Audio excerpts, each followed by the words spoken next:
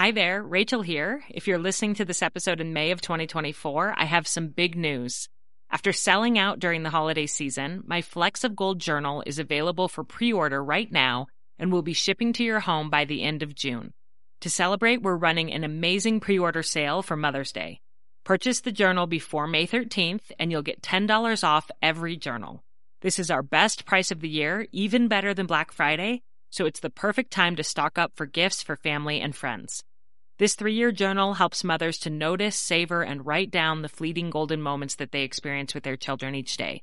So go to 3in30podcast.com/flecksofgold to reserve your copy, and you'll also see our brand new cover colors, as well as our new cover option, which is a wipeable vegan leather. So again, go to 3in30podcast.com/flecksofgold to pre-order your journal, and from now until Mother's Day 2024, they'll be marked down by $10 each. I can't wait for you to experience the magic of this beautiful gratitude journal for mothers. You're listening to 3 in 30 Takeaways for Moms, episode 185, How to Talk to Kids About LGBTQ Topics. Welcome to 3 in 30, a podcast for moms who want to create more meaning in motherhood. Each 30-minute episode will feature 3 doable takeaways for you to try at home with your family this week. I'm your host, Rachel Nielsen. Thank you so much for being here.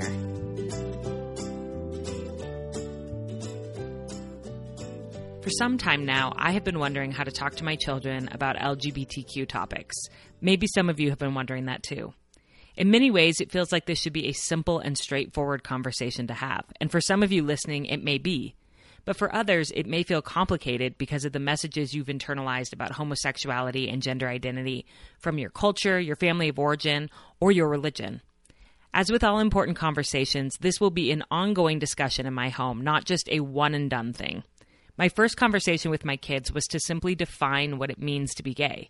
I told them that when someone is gay, they're born feeling romantic love and physical attraction for people who are the same sex as them. From there, we've had more conversations that build a little each time, including the fact that sometimes people who are gay are not treated fairly, and that is not okay. Everyone deserves not just tolerance, but also respect, inclusion, and equal rights. Whenever I talk to my children about topics like these, I always try to think about how I would explain it to them if they themselves were experiencing it. Because as mothers, we don't know who our children will grow up to be or what they will face or experience in their future. Realizing that, I want to teach my kids about sexual identity through a lens that is shame-free and unconditionally loving. We just finished a 4-week-long focus on the podcast for Mental Health Awareness Month in May, and in many ways, today's discussion will be a continuation of that, because as you will hear in this episode, LGBTQ children and youth are some of the most at risk for suicidal ideation and death by suicide. This is why we must know how to talk to our kids about these topics in a way that will anchor and strengthen them. Our guest today is Allison Dayton, a mother of 3 who is the founder of the Lift and Love Foundation, which was created to support LGBTQ individuals and family through education, support groups, and free and reduced cost therapy. In the interview, you'll hear Allison share about her deep personal connection to the LGBTQ community and why she's so passionate about helping parents and their kids create a more supportive and inclusive world. Allison understands that conversations around sexual orientation and gender identity may be new to a lot of us, so in this episode, she breaks down 3 simple roles that we can take on as we begin to have more of these discussions in our homes.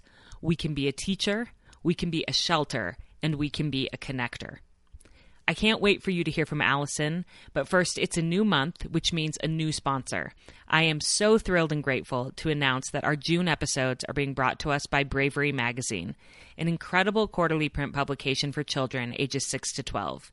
Each issue of the magazine centers around a strong female role model and includes original stories, fun DIYs, hands-on STEAM activities, and more.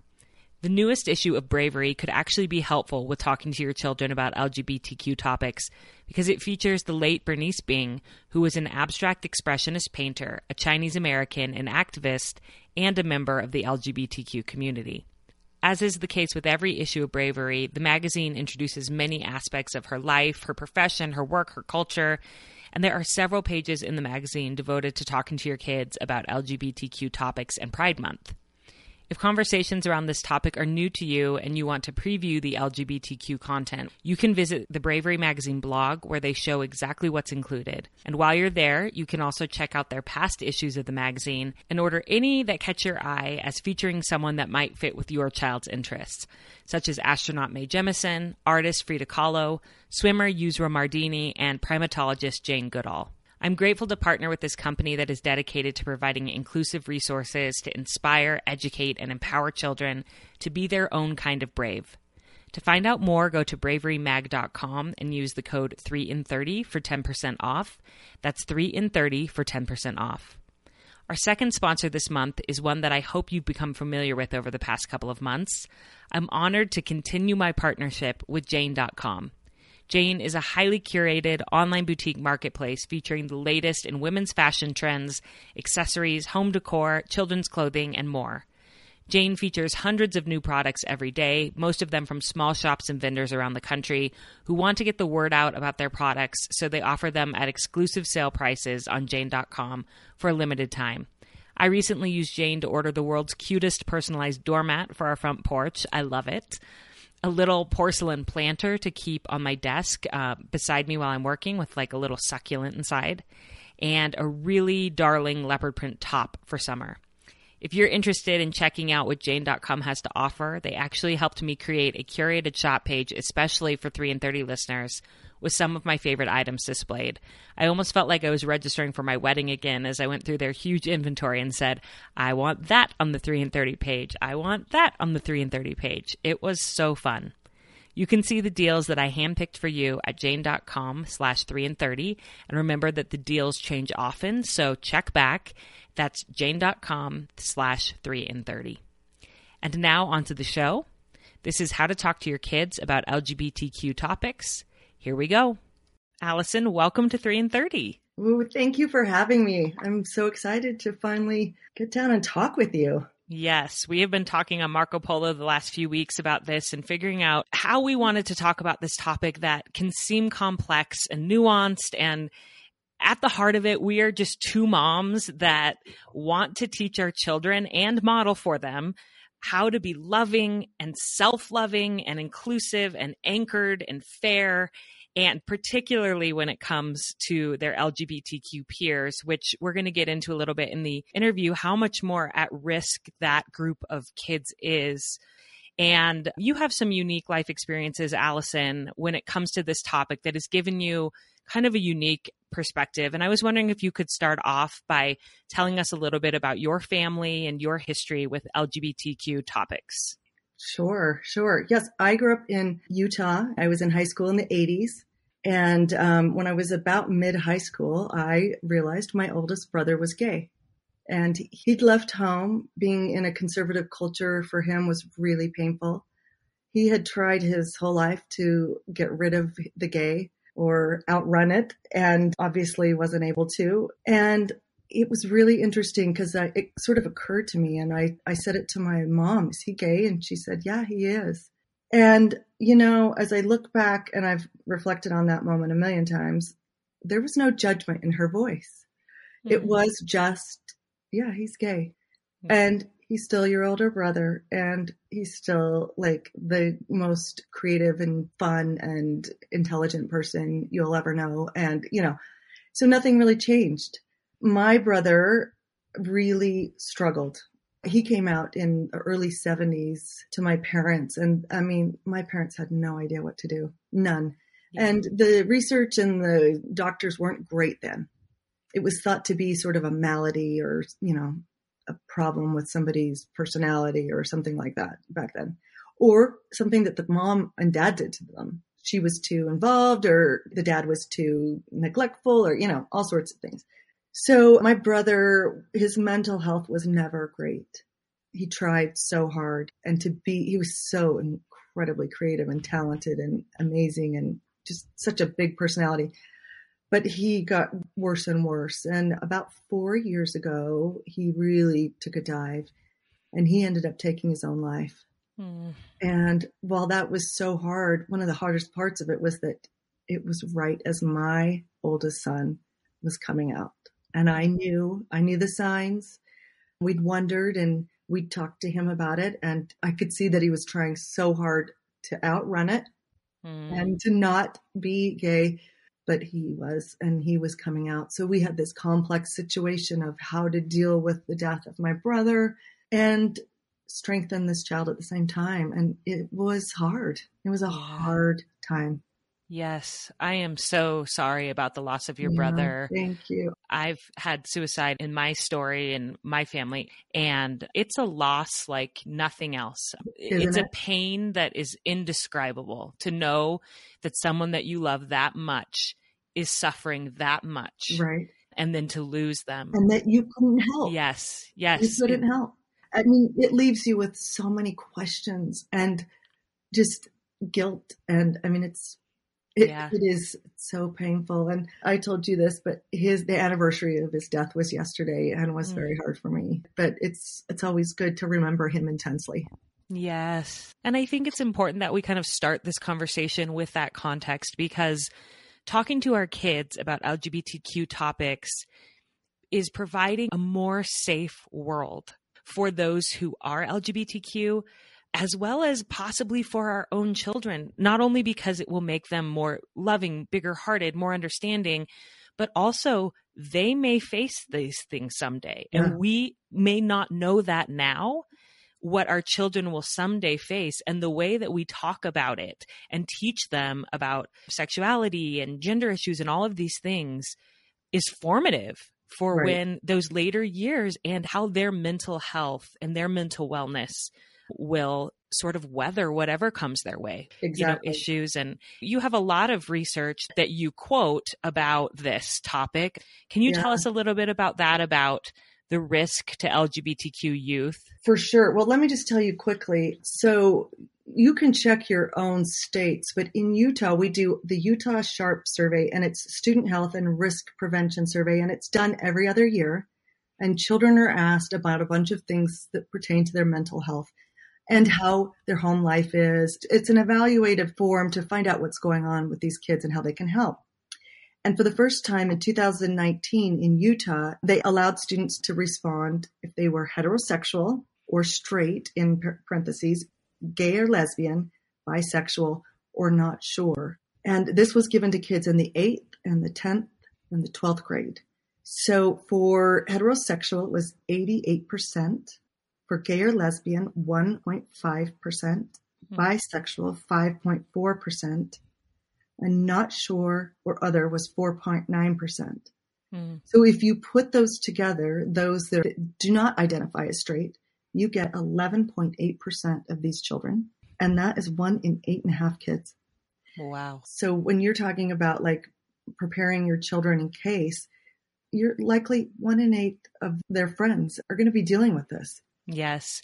And it's extremely common for youth who are LGBTQ to have suicidal ideation and to die by suicide, because as they wrestle with sort of aligning these different parts of their identity and their culture, and will they be accepted? And if they've been raised in a religious culture that has taught them something, and then they're trying to reconcile it with what they feel, and hopelessness and depression. And they can't outrun it, right? And do you have some of those statistics? Yes, let me give you some stats from the SHARP survey. And again, the SHARP survey, it's a national survey, so you can look in your own states for your numbers, but they're going to kind of pair with these. This is 8th graders and 10th graders. Did you make a suicide plan in the last year? For heterosexual kids in the 8th grade, it was 10%, almost 11. Oh. And in the 10th grade, it was 12%. If they were gay or lesbian, they responded. 41% of those kids made a suicide plan. In the 10th grade, 38.5. And if they were bisexual, again, the same close numbers. Wow. And then for those who attempted suicide in the last year, 6.4% of the kids responded that they had attempted. And that's in the 8th grade, 10.7 in the 10th grade. So we need to talk about this for all kids. Yes. Yeah. But 30% of the respondents who identified as gay or lesbian or bisexual had attempted suicide, 41% in the 10th grade. 41%. Yeah. So you can see like these numbers, they're scary. Yes, they are scary. And like I said before, talking to our kids about this can give them some protection if they themselves face this, but they can also be the friend that helps their friend know that they want them to live, you know? Right. So it's just so important that we have these conversations to protect all kids. Well, and I know there's an old kind of feeling that if you bring up suicide, that it gives kids ideas. Mm-hmm. And they've proven that not to be the case. In fact, one of the best ways to prevent suicide is just to ask somebody, do you feel like hurting yourself? Yeah.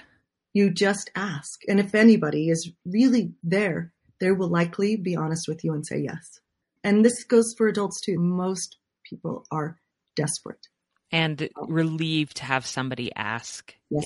And I would add that I feel like some parents may feel similarly about talking to their kids about homosexuality or gender issues, that they're afraid that if they talk to their kids about it, that they will cause those issues within their kids. Right. What have you found as you've researched this? Well, so first of all, my first point is that as parents, we want to be teachers. As moms, we want to be teachers. So this is our first takeaway. This is the first takeaway, right? Yes. If we're not teaching our children, they're finding out on the internet or they're finding out from friends.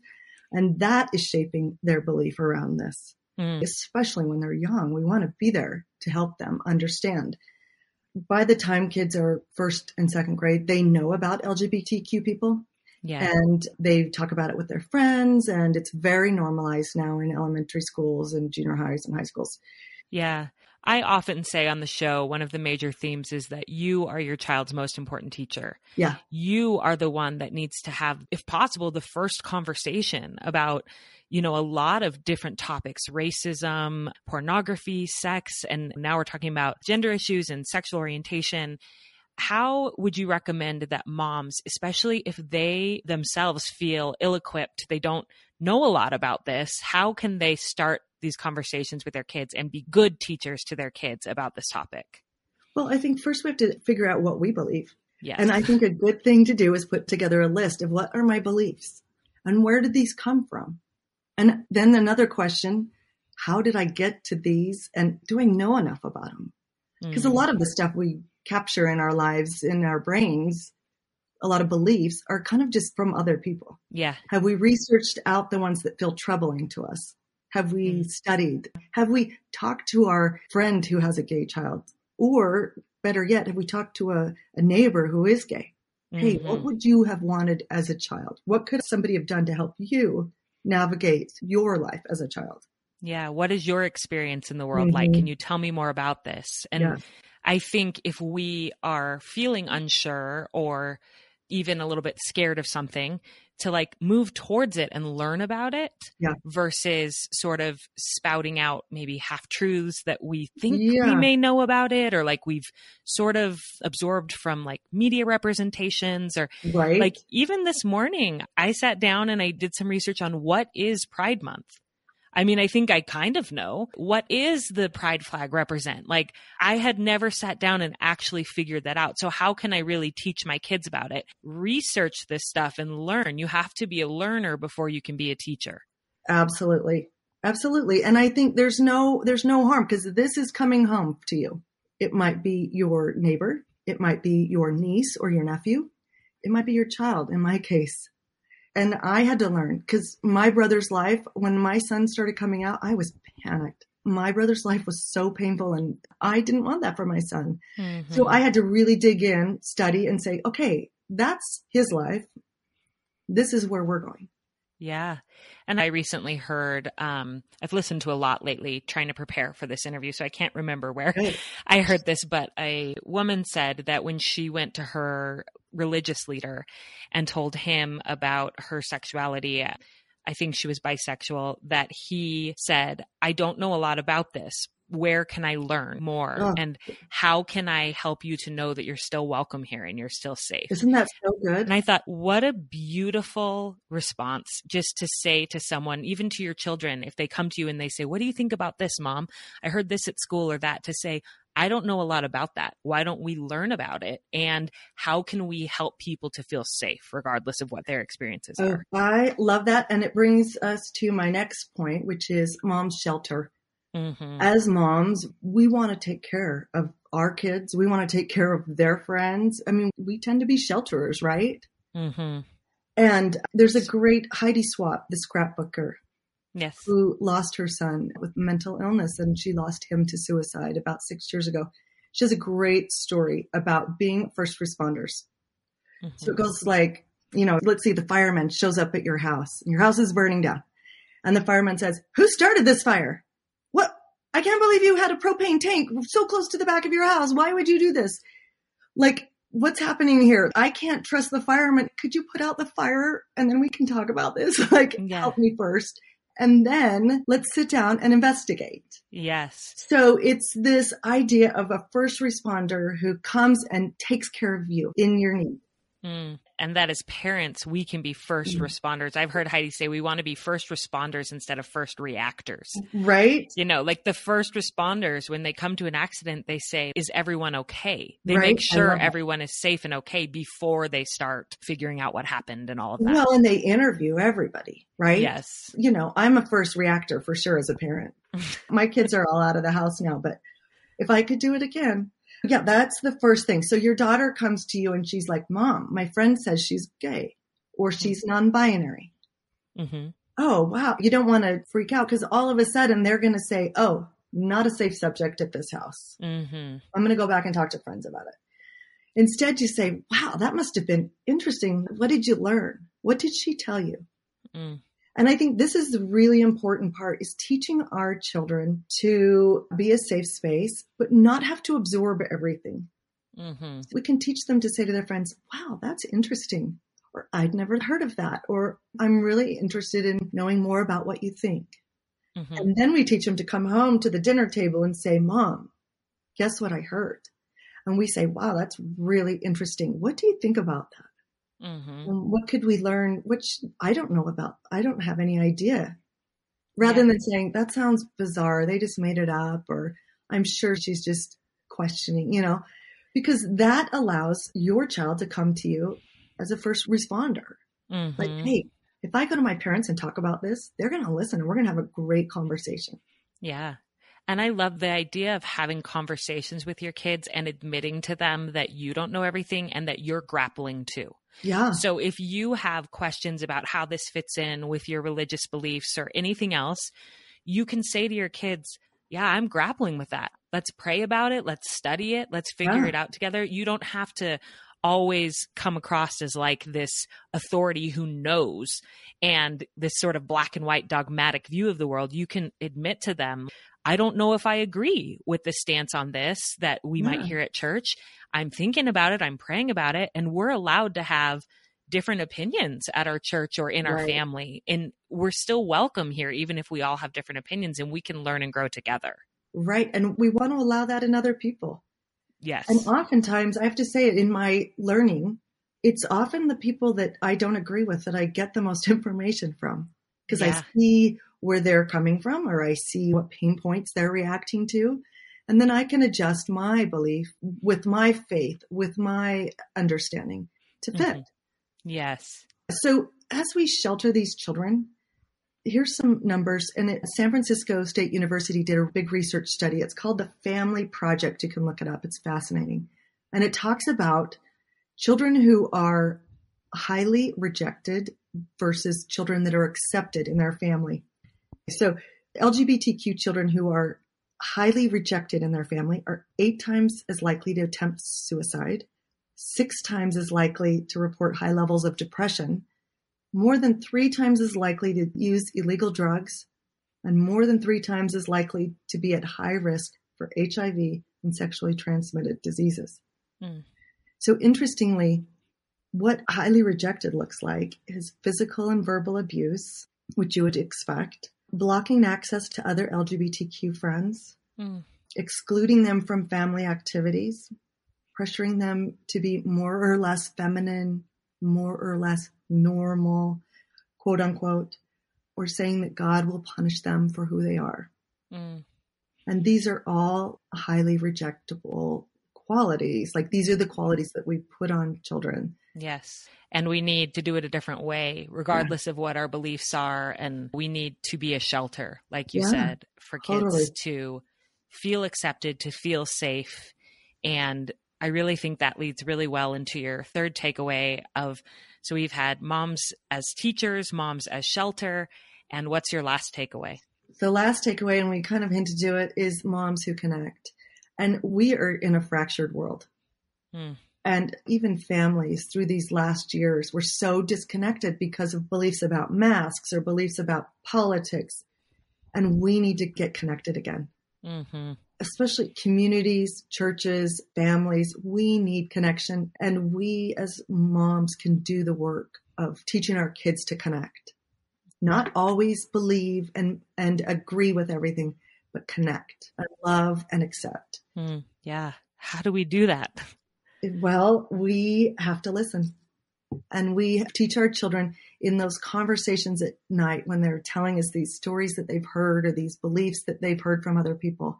If they can bring their friends' sexuality to the table, they can bring their own sexuality to the table, their own interests of sex to the table, their friends' ideas politically, all of that can come to the table and you can talk about it. And they know you won't freak out. They know you're going to talk about it with them. And, when you start creating a place in your family where you can talk about anything, your children know that there is nothing that will take them outside of your family. Outside of your love. And what a beautiful gift to give your children. And if you can, neighbor children and cousins and nieces and nephews and all of those we come in contact. Yes. Yeah. And just, isn't that ultimately the thing that every one of our children wants to know, is that they will never be outside the bounds of our love, know, and not even our children. That's what every one of us as individuals want to know as grownups. Like there's nothing that I could do that would make me fundamentally unlovable to the people who I care about the most, that they accept me for who I am and that they see worth and value in me. And ultimately, I feel like that is the thing that I want my kids to know more than anything else that I teach them. And whenever I have conversations with them about any of these topics that feel a little bit heavier, I always try to come back to that and end with that. You can talk to me about anything and I will love you no matter what. And the way that we prove that, we can say that all we want. You can talk to me about, but the way we prove that is by not freaking out and by listening and being open when our kids come to us with their questions. Absolutely. And I'll tell you, my kids have taught me more than I probably will ever teach them. Bringing these questions to the table, things that I had never considered. I mean, I've learned a lot of this from my kids because they are out on the streets hearing it. I'm in a bubble with my friends and my church and my, they're the ones that are informed and they are the ones grappling with this and they become the teachers. And if I've got a child who knows they are loved, knows how to connect people, and knows how to understand other people, that is a strong, healthy child. Yes. Yeah. Regardless of whether they're LGBTQ or whether they have a learning disability or, it's a principle that works. And I have to say, I've studied a ton about LGBTQ issues. It's rocked my faith. It's been hard. But in the end, it's strengthened my family and it has strengthened my faith in God. Yeah. And you have really taken all of your life experience and what you've learned and what you believe and turned it into your organization. I have. Lift and Love. And I would love for you to tell us a little bit about your work, and if moms listening want to learn more from you, or if they have a child that has come out to them, what resources do you have for them? So Lift and Love just started as this little Instagram account, just kind of trying to buoy up other parents. And we've turned into a support group. We have 5 support groups. We have podcasts. They are LDS specific in most cases. However, I have lots of Christian followers, mothers who find a lot of the same information relevant because parents of LGBTQ kids who are religious get squeezed. And it is painful. and there's not a lot of good help there. So we're building curriculum for parents to help with when their child comes out, how to deal with their faith community, how to deal with extended family, especially the older family who doesn't believe LGBTQ children or thinks something can change there. We just are working on a lot of different angles of supporting families through this, because if the family's supported, the child is supported, and they are all healthy. Yes.